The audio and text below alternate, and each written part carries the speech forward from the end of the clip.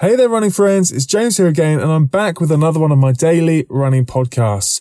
I want to talk this evening very quickly about squats. Now, I know a lot of us will be doing various exercises week in, week out. Perhaps you're following the 30-day challenge on the Kinetic Revolution website. Perhaps you're one of my Bulletproof Runners members. Either way, the exercises that we do to support our running, to help ourselves improve strength, stability, mobility, and of course, ultimately prevent injuries.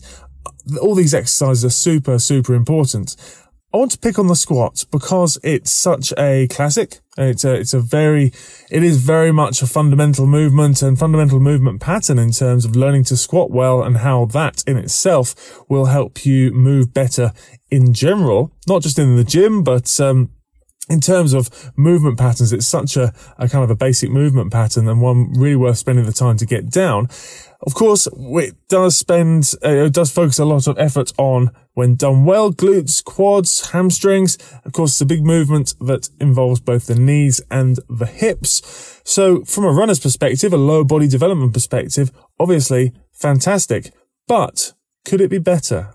And from my point of view, I would quite often rather see a runner not picking a single leg squat over a squat, because they're two very different exercises with very different challenges. But think about the nature in which a squat is fairly symmetrical in its appearance. You know, we're standing there with our feet in parallel, and we're working through our squat pattern up and down, either body weight or with external resistance. But both our hips, both our knees at the same time are moving through the same pattern of flexion. And then as we push up out of the bottom of the squat, obviously we're starting to come from a flexed position towards a little bit more extension. Now, that's not kind of representative of what we actually do while we're running. While we're running, our left leg and our right leg are always in opposition to one another. They're always doing the opposite thing. So when our left hip extends, our right hip is flexing. When our right hip extends, our left hip is flexing. And we get into this pattern where it's both cyclical and opposite in terms of what the two sides are doing. Now, when it comes to what we can do in the gym, something like a split squat or a static lunge, or indeed a stepping lunge, whether that's stepping forwards or stepping backwards, either way, actually starts to load us up in such a way that does create that little bit more, well, a lot more asymmetry, that little bit more of a situation which is more relevant or more transferable to running, rather than having you standing in place with your feet in parallel, squatting up and down. We can turn something like a reverse lunge into a reverse lunge, and then we step forward and drive the knee forwards, which becomes very much like part of our running gait. From there, we can then also start to add external resistance. We can start to turn that into walking lunges, for example. We can start varying the exercises up. That's absolutely fine. But just working on the principle that we need to think about the ways in which we can start to mimic running gait a little bit more in terms of how we strengthen will again take you a long way. And in as much as we are working those two legs in opposition, okay, so when we either lunge or we do a split squat or a static lunge, again, as I said, whatever you want to call it, same thing.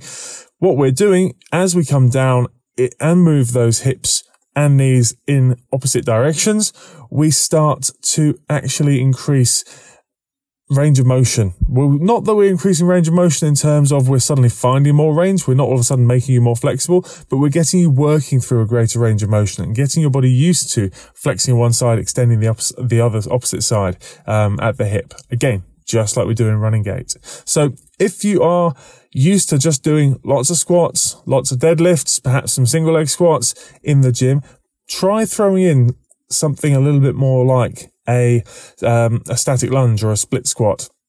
Something like a Bulgarian split squat, again, a fantastic adaptation, or a front foot elevated split squat. Again, they'll start to challenge you in slightly different ways, but working those two limbs in opposition will start to make quite a difference in terms of the challenge that you start to feel. Not only in terms of working through different loaded ranges of motion, but also in terms of the challenge from a core perspective. All of a sudden we're asymmetrical, we're off balance, and we've got to learn to control that, whether we're doing it as a bodyweight exercise or doing it loaded up. Okay, so certainly something to think about if you haven't been working through those kinds of exercises either for a while or before. Take it gently, as ever. And again, especially if you're working into something that looks like a split squat, again, don't load yourself up too quickly. You might find areas that you're not used to loading, not used to challenging in that particular position. So let me know how you go. If you're enjoying this daily podcast, do let me know. Feel free to head on over to the iTunes store. Leave a rating, leave a review. I'd love to know what's on your mind, and I'll speak to you in tomorrow's episode. Bye now.